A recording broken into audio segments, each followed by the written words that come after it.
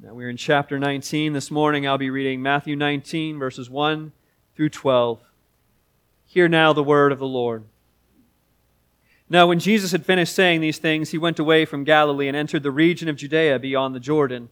And large crowds followed him, and he healed them there. And Pharisees came up to him and tested him by asking, "Is it lawful to divorce one's wife for any cause?" He answered, "Have you not read that he who created them from the beginning made them male and female, and said, 'Therefore a man shall leave his father and his mother, and hold fast to his wife, and the two shall become one flesh'? So they are no longer two, but one flesh. What therefore God has joined together, let not man separate." They said to him, "Why then did Moses command one to give a certificate of divorce and to send her away?" He said to them, "Because of your hardness of heart, Moses allowed you to divorce your wives, but from the beginning it was not so. And I say to you, whoever divorces his wife except for sexual immorality and marries another commits adultery." The disciples said to him, "If such is the case of a man with his wife, it is better not to marry." But he said to them, "Not everyone can receive this saying, but only those to whom it is given. For there are eunuchs who have been so from birth, there are eunuchs who have been made eunuchs by men, and there are eunuchs who have made themselves eunuchs for the sake of the kingdom of heaven. But the one who is able to receive this, receive it." This is the word of the Lord. Well, where to begin? I should say, because I also see there's a number of people visiting with us this morning, I don't know your stories. I do not say any of these things to target you or your background. I also should acknowledge that I know there are people here who have been through divorce. There are people here who are considering divorce. There are people here with marriages where divorce is not even on the radar, so they're tuning me out at this point. There's people who are going to listen just because they really want to know what I'm going to say about eunuchs and why I felt the need to bring that up. What I hope you see is that this is not going to be about marriage and divorce. We're going to talk about marriage and divorce because Jesus is talking about that here. But there is something deeper at play. There is something more foundational that applies not just to the divorced, not just to the married, not just to the eunuchs, but to all of us. That we have a higher calling. That we are not defined by our station in life, but we have a higher calling to be faithful to God. And we will see that throughout these verses. This is not going to be a nuts and bolts on what the Bible teaches about divorce, because the Bible's teaching on this subject goes beyond what you read here. If you're interested in that, I would encourage you to sign up. There's a little, on one of the music stands in the back, there's a little information form. You can sign up for our weekly newsletter. There'll be links in there to our Sunday school series from a few years ago, where for 3 weeks we looked at what the Bible teaches about marriage, about divorce, about remarriage, about singleness. We looked at all those things from the view of the whole Scripture. That's not what we'll be doing this morning. This morning we're going to look at what Jesus said here, and yes, we'll talk about marriage. Yes, we'll talk about divorce. Yes, we'll talk about eunuchs. But what we're really going to look at is what Jesus says about our calling to be faithful to God in every station of life and how that is possible through Jesus Christ. So for all of us, married, divorced, single, widowed, teenagers, those still young that they think marriage is weird and gross, we all need to attend to the calling of God to be faithful. Faithfulness, we see, is not easy. Discipleship, following Jesus, is not easy, which is why all of us need the gospel. First, we see the call to be faithful. As we've been reading Matthew's gospel lately, we keep seeing this group of people show up, the Pharisees. They're the strict religious leaders, the ones who know God's Word inside and out, plus a whole lot of stuff they've tacked on. And as we've come to see them show up again and again, we've really started to hate these guys. They're coming after Jesus. They have an explicit agenda to take Him down. And once again, they're testing Jesus. They're trying to trick Him, to trap Him in His words, to get Him to say or do something that will get Him in trouble. And they pick a topic that's controversial in their day as well as ours, the topic of divorce. In verse 3, they test Him by asking, Is it lawful to divorce one's wife for any cause? Now, what they're hoping Jesus will do is either contradict what Scripture says, or he'll stay faithful to a strict interpretation of Scripture and thus make himself unpopular, or, as happened with John the Baptizer, he'll say something against Herod, who had been divorced, the king, Herod the king. John spoke against Herod's divorce and got himself imprisoned for it and ultimately beheaded. And the Pharisees are like, if we can get him to ruin his popularity, say something wrong, or get in trouble with the law, then we've succeeded. But behind all that, the reason this question was so pernicious, so tricky, was that there was a dispute among the Jewish interpreters of God's law that on this topic.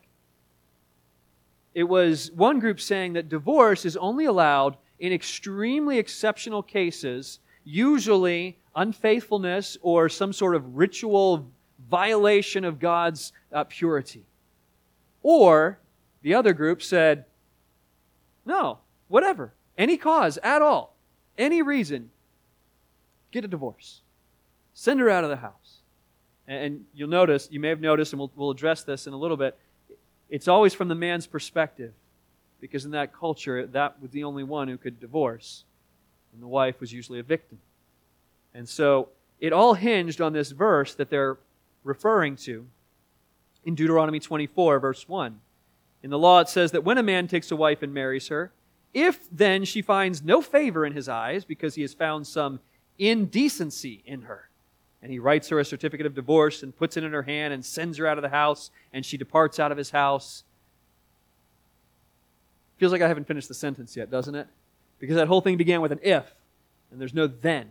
Because it goes on and on and on and describes what God's law prescribes in order to protect the woman who has been divorced, how to keep her from being suffering abuse in this situation.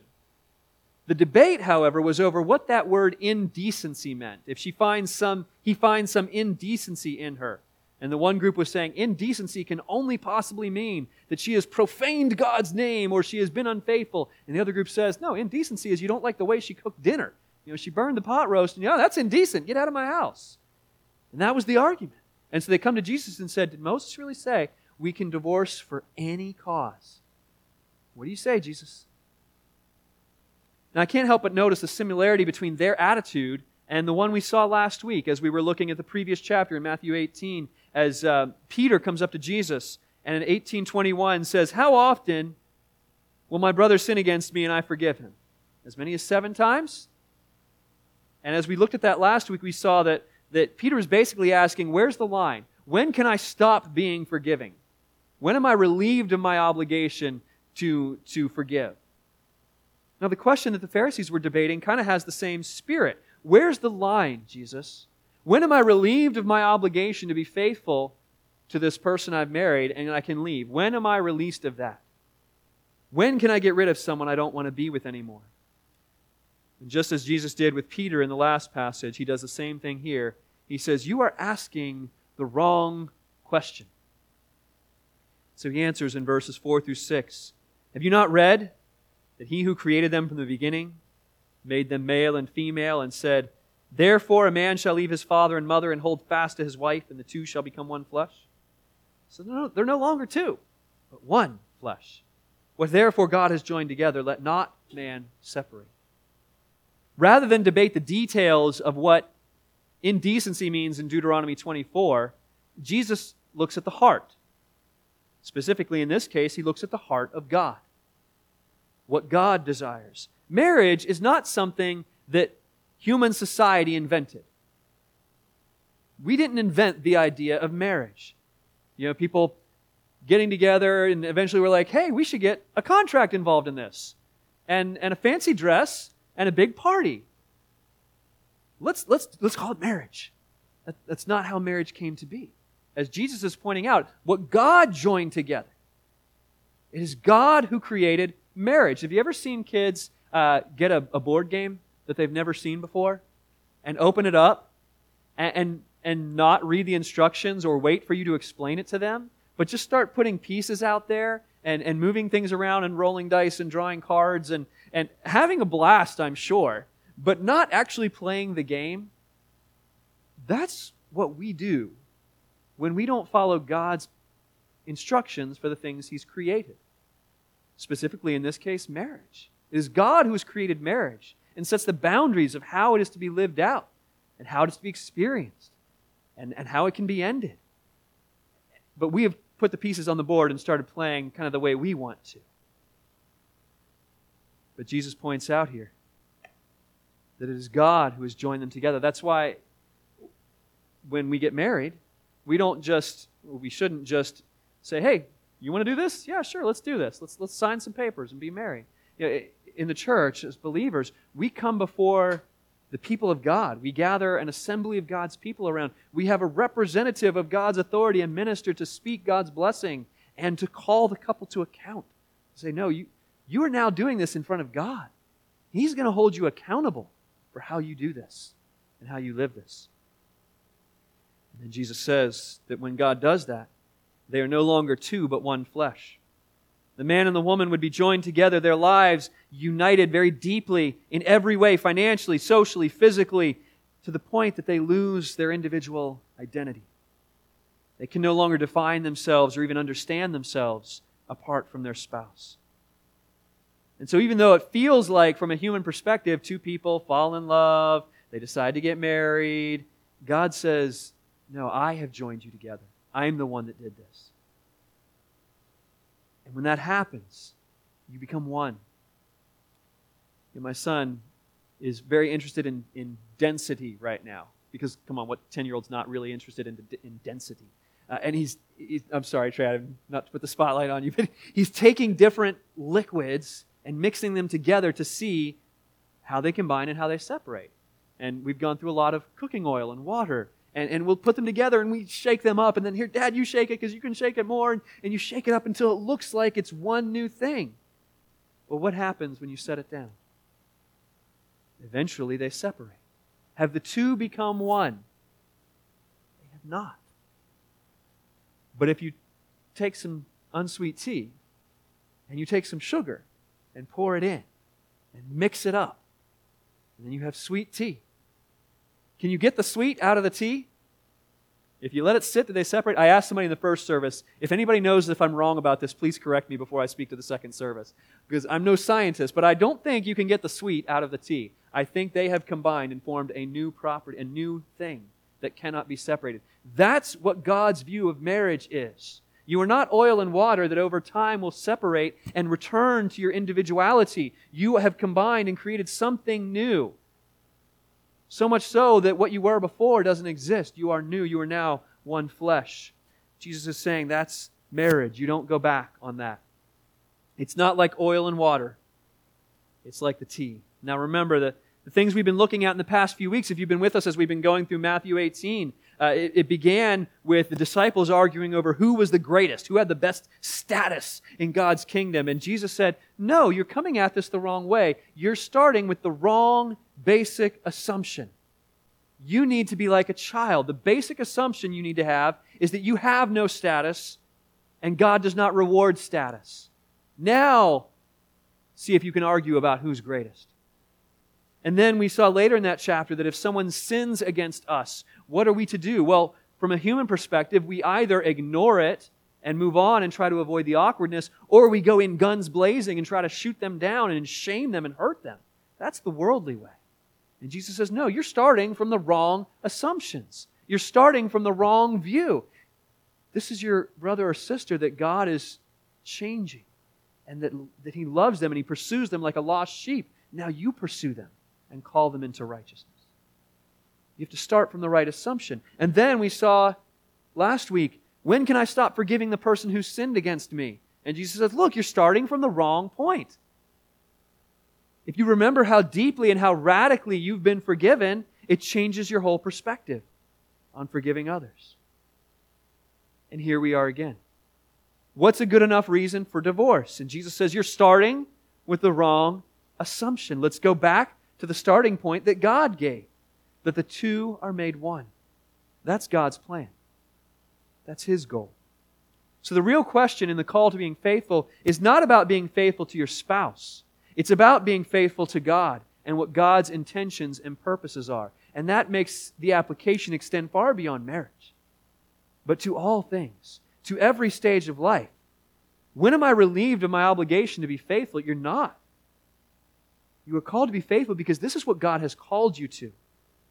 And in marriage, your faithfulness to your spouse is merely an expression of your faithfulness to God who created marriage. When can I start slacking off at work? When have I done my job? If I've worked 40 hours and my boss asks me to work 42, I can start slacking off, right? No, it is God who's called you to your career. He's called you to your vocation. Your faithfulness to your employer makes you faithful. It's an expression of your faithfulness to God. When can I stop being a good citizen? When I don't like the people that are in office? No. Your faithfulness to God is expressed in your faithfulness to all that He has called you to do. He has called you to be faithful. But let us be real. Let us be honest for a moment. Because I haven't been honest before? No. Let's continue to be honest. I've never understood that phrase. We know it doesn't always work out the way it's intended. So not only does Jesus call us to faithfulness, but He also talks about the reality of unfaithfulness. Because even though we're called to see marriage as a lifetime commitment, the Bible speaks of divorce, and it makes accommodation for divorce in various situations, which might seem a little inconsistent. As if it was, partly written by an idealist. No, the two have become one. But parts of it are like written by a realist. No, but come on, people aren't always going to get along. And so the Pharisees point out that inconsistency in verse 7. Why then did Moses command us to give a certificate of divorce and to send her away when we're unhappy? Notice the language that they chose. The law given through Moses commands us to divorce in a certain way. It commands us, tells us we ought to divorce. How can you say divorce is wrong, Jesus, if it is commanded in the law? But there is one God, one Spirit that inspired the word of Scripture. And God's word does not speak in contradiction, but in harmony. And Jesus explains this in verse 8 by saying, because of your hardness of heart, Moses allowed you to divorce your wives, but from the beginning it was not so. The Pharisees said the law commanded it. Jesus said, no, the law allows it. And the difference between those two is vast. Much of Scripture is not commanding the way God wants things to be. Now, we left that behind as soon as we hit Genesis 3. In Genesis 1 and 2, those were God's instructions into a perfect world. Be fruitful, multiply, fill the earth and subdue it, have dominion over all of creation, leave your father and mother and become one flesh. These are all commands given in the perfection of a sinless world. And that's where Jesus quotes in Genesis 1:23. He says, therefore a man shall leave his father and mother and hold fast to his wife, and they shall become one flesh. That's the world as it was meant to be. Marriage as it was meant to be. You know, Adam worked in the garden. Adam and Eve, they worked. They had jobs in the garden. Work is a good thing. God commanded work. It wasn't until Genesis 3, when there is sin, that work becomes toil, and that farming produces thorns instead of fruit. Work as it was meant to be. Friendship, parenting, all these things as they were meant to be. But then in Genesis 3, Adam and Eve choose not to follow God's plan. They trust their own wisdom and way of how to live, and everything after that is under a shadow of sin and death. And so now, brothers and sisters, there are commands and there are principles in Scripture that exist because, as verse 8 says, because of the hardness of your heart. Some of God's laws are to tell us what is good, what should always be true, but many of God's laws are to tell us how to live in a world that's broken. Because we live in a world that is broken. So when God gives commands like in Deuteronomy 24 about divorce, He's not saying that life in His perfect kingdom should be this way. No, He's saying, here's how you respond to the brokenness and sin that you've brought into the world. So when the Bible says, as we looked at last week, to forgive your neighbor 77 times, it's not saying that being sinned against and being hurt and offended is normal and right. It's saying, here's how you respond in a world that's broken. When the Bible tells slave owners to treat their slaves gently, it's not saying slavery is okay. It's saying, you who are broken and living in this way, we need to protect the weak. Here's how we mitigate, here's how we control the burn until all things are made new. The point is that normal doesn't mean right. If you go into a hospital ward and start taking temperatures, where everybody in that whole hallway has the flu or coronavirus or pneumonia or whatever, and you start taking temperatures one after the other, and then you do your math and you find out that the average, the normal temperature in that hospital wing is 101.8. Does that make 101.8 a healthy temperature? No. Does that make it normal or right? No. What is a healthy temperature? Sorry, I'm in Fahrenheit here. 98.6. Okay? That's healthy. Doesn't matter what everybody else is doing. Doesn't matter what's common. We are given a standard of what is healthy and right. In the case of divorce, we should never be okay with it. We should never be okay with greed. We should never be okay with abuse or factions or gossip. But the reality is they exist. And there is a way to minimize the damage, a good and right way to control the burn. In the case of divorce in Jesus' day, and honestly very often today as well, the victim was usually the wife. 99.9% of the time, it would be the husband sending the wife out of the home, off to have no resources, no protection, no shelter, no income, no security, just because the husband was unhappy with her. And Jesus says, that's wrong. In verse 9, he says, whoever divorces his wife except for sexual immorality and marries another commits adultery. What he's saying is, unless she has broken the covenant by joining herself to another, then she is your wife, and you need to treat her as such. Now, Pastor, what about abuse? What about abandonment? What about this? What about that? Again, there's much more that Scripture says about this, and I would urge you to check out our Sunday school series where we really dig deeper and look at how Scripture protects the weak and the vulnerable and allows for divorce in cases where that marriage has already been broken. But what we're looking at now is not the details of when the Bible allows divorce. We're looking at the bigger picture of what Jesus is saying. That marriage has been designed by God in a certain way, and sin tries to push us in another way. But God's intention does not change. Surely, Pastor, it can't be that strict, though. Surely we're reading it wrong. Just because you have a happy marriage doesn't mean that every marriage is going to be happy. Well, if we look at the way the disciples reacted, we see that they understood what Jesus was saying. And through their response, we see what faithfulness needs. Verse 10, the disciples said to him, if such is the case of a man with his wife, if a man has to stay married to someone, even if he's tired of her, if we have to stay faithful, even when we don't want to, then it's better not to marry. They understand that what Jesus is saying is nothing short of impossible. A human heart can only put up with so much sacrifice. It cannot, on its own strength, do what is required. And faced with a commitment that has such a high probability of difficulty, maybe it's better to just avoid it altogether. After all, Jesus didn't marry, right? And Jesus answered them, not everyone can receive this saying, but only those to whom it is given. In other words, is it better not to marry? Yes. For some people, not everyone. Some people. And then he goes on to verse 12. Prepare your sensitive ears, or the sensitive ears sitting near you, please. For there are eunuchs who have been so from birth, and there are eunuchs who have been made eunuchs by men, and there are eunuchs who have made themselves eunuchs for the sake of the kingdom of heaven. For those that don't know what a eunuch is, it is a man who has been physically altered so that he cannot have children. Usually, at least in Jesus' day, through some sort of mutilation.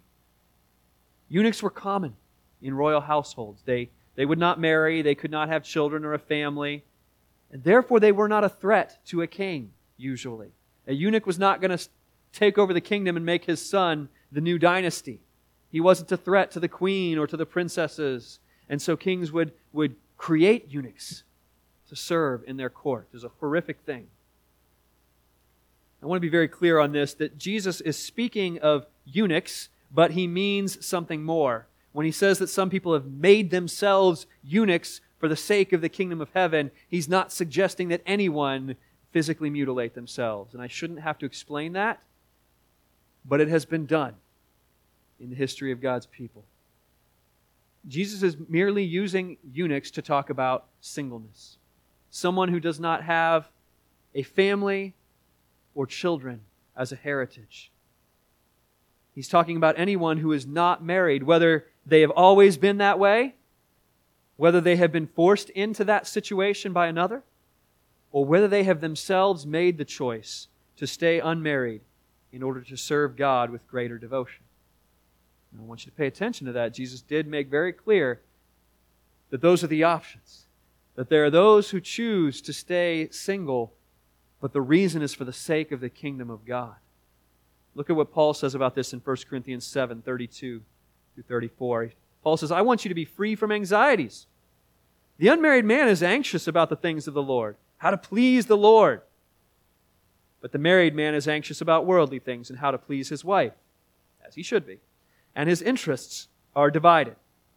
And the unmarried or betrothed woman is anxious about the things of the Lord, how to be holy in body and spirit. But the married woman is anxious about worldly things, how to please her husband. What Paul was trying to tell the church in a culture obsessed with marriage, Paul was trying to explain that singleness is not a less holy calling. Someone who is single is not in a lower estate than the married. He says, look, actually there's something very good, something better about being unmarried, because you are less distracted. You do not have all these family obligations that God has called you to. Paul's not saying it's bad to be concerned about your spouse and your family and need to devote time and attention to them. In fact, it's very good. And says elsewhere in Scripture, if you don't do that, you're worse than an unbeliever if you're not taking care of your family. But what he's saying is, look, a person who's not married has the time and the energy and the bandwidth to focus on the things of the Lord. But that's not for everyone. Not everyone physically is capable of that. And so Paul says, like Jesus does in verse 12, let the one who's able to receive this receive it. There are those who are gifted and enabled to live in this way, but not everybody is. And those who are not able to should not attempt it, but should get married. And the disciples say, Jesus, if that's the standard, if that's what you want, then being married, it's too hard. So Jesus replies, friends, it doesn't matter. Married or single, it's not easy. Not everybody can do this single life. Not everybody can handle the married life. Each is gifted and called in their own way. Now, if you've stuck with me through all this talk of marriage and divorce and eunuchs and singleness, which I hope you understand is really the tip of the iceberg on this, here's the meat, the heart of what is behind the message. The gospel behind the details here. In all of these callings, whether it's marriage, divorce, singleness, a marriage that's struggling, a marriage that's happy, a marriage considering divorce, regardless of where you find yourself, you have a higher calling, a greater obligation. You are called to be living in a way that's not focused on pleasing yourself, but to instead live in order to please God. That's the assumption that's behind this.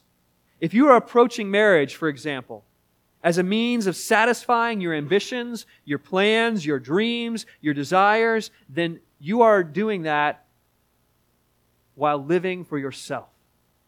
And you will be, in the end, unsatisfied. You'll be unhappy. If you're pursuing or considering divorce, motivated by the thought that you are unhappy and surely the grass is greener somewhere else, you are living for yourself. You will be unsatisfied. If you're staying single because it's easier, lets you focus on your goals, it requires no personal sacrifice, then you are living for yourself. You will be unsatisfied. That's what's going on underneath and behind all this talk of relationships. Faithfulness to one another, to a spouse, is not Like I said earlier, and like the disciples noted, faithfulness to a spouse is not easy. It doesn't feel natural to us. And what I don't want you to hear as we discuss this text, what I don't want your takeaway to be, what I don't want you to walk away from here having written down as your application point is this: try harder, stop being selfish, be more faithful. That's not how we respond to this. I don't want you to hear me saying, don't be unmarried for selfish reasons. Don't end your marriage for selfish reasons, and don't be selfish in marriage. Whether or not those things are true, that's not the main message here. But that's what too much of our understanding of the Christian life boils down to, isn't it? Here's a bad thing. Here's a good thing. Don't do the bad thing. Do the good thing. But Jesus forgives you in between. Okay, very often, that's how we come to understand the message of the gospel. Do the good thing. Jesus is going to forgive you, but make sure you're doing the good thing. As true as it is that we ought to do what is right, it's not gospel. I would dare say that most of us know the good and right thing to do. The trouble is not knowing the right thing. The trouble is doing the right thing, isn't it? That's why we need to ask, what is it that faithfulness needs? What is it that empowers and enables faithfulness in our lives? What is it we need in order to be the faithful people that Jesus is calling us to be? Faithful not just in marriage, but faithful in whatever calling He has given us, whatever station in life we are at. Brothers and sisters, in order to be faithful, we need the gospel. The gospel is not just the doorway through which the unsaved enter salvation. It is that. Jesus died on the cross for your sins. Jesus took your place in being punished by God. And as you trust in that and believe in that, He takes away your sin and gives you new life. He has risen from the dead and conquered over death. Amen? Okay, that's true. That is the gospel. But that's not all the gospel. That is the doorway by which we enter the Christian life. But the gospel is the pathway we walk through our whole Christian life. The gospel is the truth about who we are and who God is and what He has done. And that goes far beyond just being forgiven of our sins. That goes on to the new life that He enables you to do. The problem beneath all these issues of marriage and divorce and singleness is that we put them in the wrong place in our lives. We live as if these things, as if our status is necessary to our well-being and our happiness. And so we look to a spouse and we feel disappointed. I don't mean to be pointing at my wife. That's just the way my hands went. We look to a spouse and we feel disappointed that they're not making us happy the way we want to be happy. And we blame them and it's their fault that we feel insecure. It's their fault we're unfulfilled. It's their fault we're incomplete. And since marriage was supposed to fix that, if I was married to the right person, then we begin to consider ending the marriage. Or we stay single and we think, oh, finally, this will give me the freedom to pursue my true self. Fulfillment, happiness. The gospel teaches us that none of that ever works. We are going back to a water fountain with broken pipes and wondering why we're coming away thirsty. We're trying to find something where there is nothing. We're trying to find fulfillment, satisfaction, peace, well-being in a relationship, in a stage of life, in a relationship status. If we look to anything else, marriage, divorce, freedom, career, parenting, anything else to make us happy and whole, we will end up unhappy. The follower of Jesus knows that in Jesus I have everything I need. The gospel tells the child of God that you are loved fully already. You don't need to supplement the love of God with the approval, love, acceptance, fulfillment of any relationship. You have all you need and more. You are secure and provided for. You have purpose. You have belonging. And all of this is true, not because you found the right person or the right stage of life or that you've left the wrong person or whatever. All these things are true because God loves you in Christ. apart from anything you've done. The one who sees that, the one who understands the gospel, then turns around and sees every relationship in their life in a different way. Not just marriage, but friendship, parenting, neighbors, co-workers, classmates.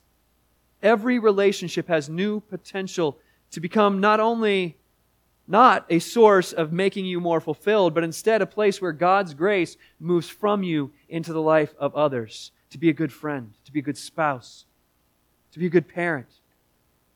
To do that, you need the satisfaction that only is available through Jesus. So the message is not try harder, be better at being faithful. No. The message instead is behold the faithfulness of God to you. Because He is faithful, you have all you need. Those that leave a marriage are leaving it because they're looking for something else, something only the gospel could provide. Though many who get married thinking they're going to find what only God can provide. Those who avoid marriage do so because they think the life they're following will provide something that only God will provide. And none of us end up happy because marriage is hard. Not being married is hard because discipleship is hard. Following Jesus is hard. But the good news is God has given you all you need.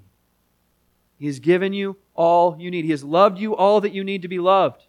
He has provided all that you need to have provided. He has given you all the purpose and all the direction you need.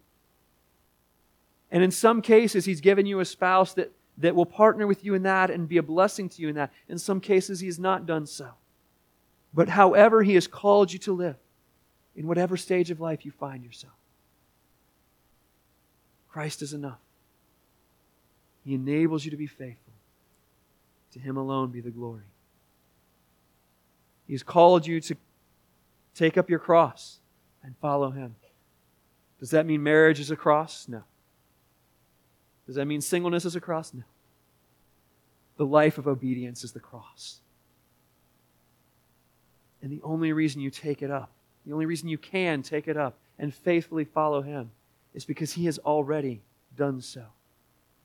He bears the burden with you. He gives you His power to do it. Christian, you are transformed. You are new. Let that change every relationship in your life. Let that change how you see yourself. Let that change what you think you need. And as it does, you will be faithful. Faithful first to God. And through Him, faithful in all you do, in all He calls you to do. Let's thank Him that He carries the cross with us. Heavenly Father, we thank You for Jesus Christ, who has made all things new. We thank You for the people in our lives that love us. We thank You for the trials that we face.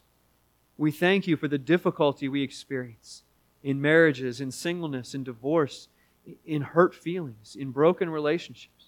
We thank You that in all these things You do not fail us. We thank You that whatever is taken from us, we have no lack in Christ. You will not fail.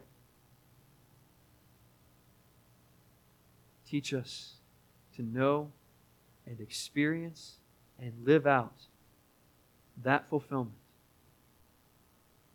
in every area of our life. We praise You in our Savior's name. Amen. Amen.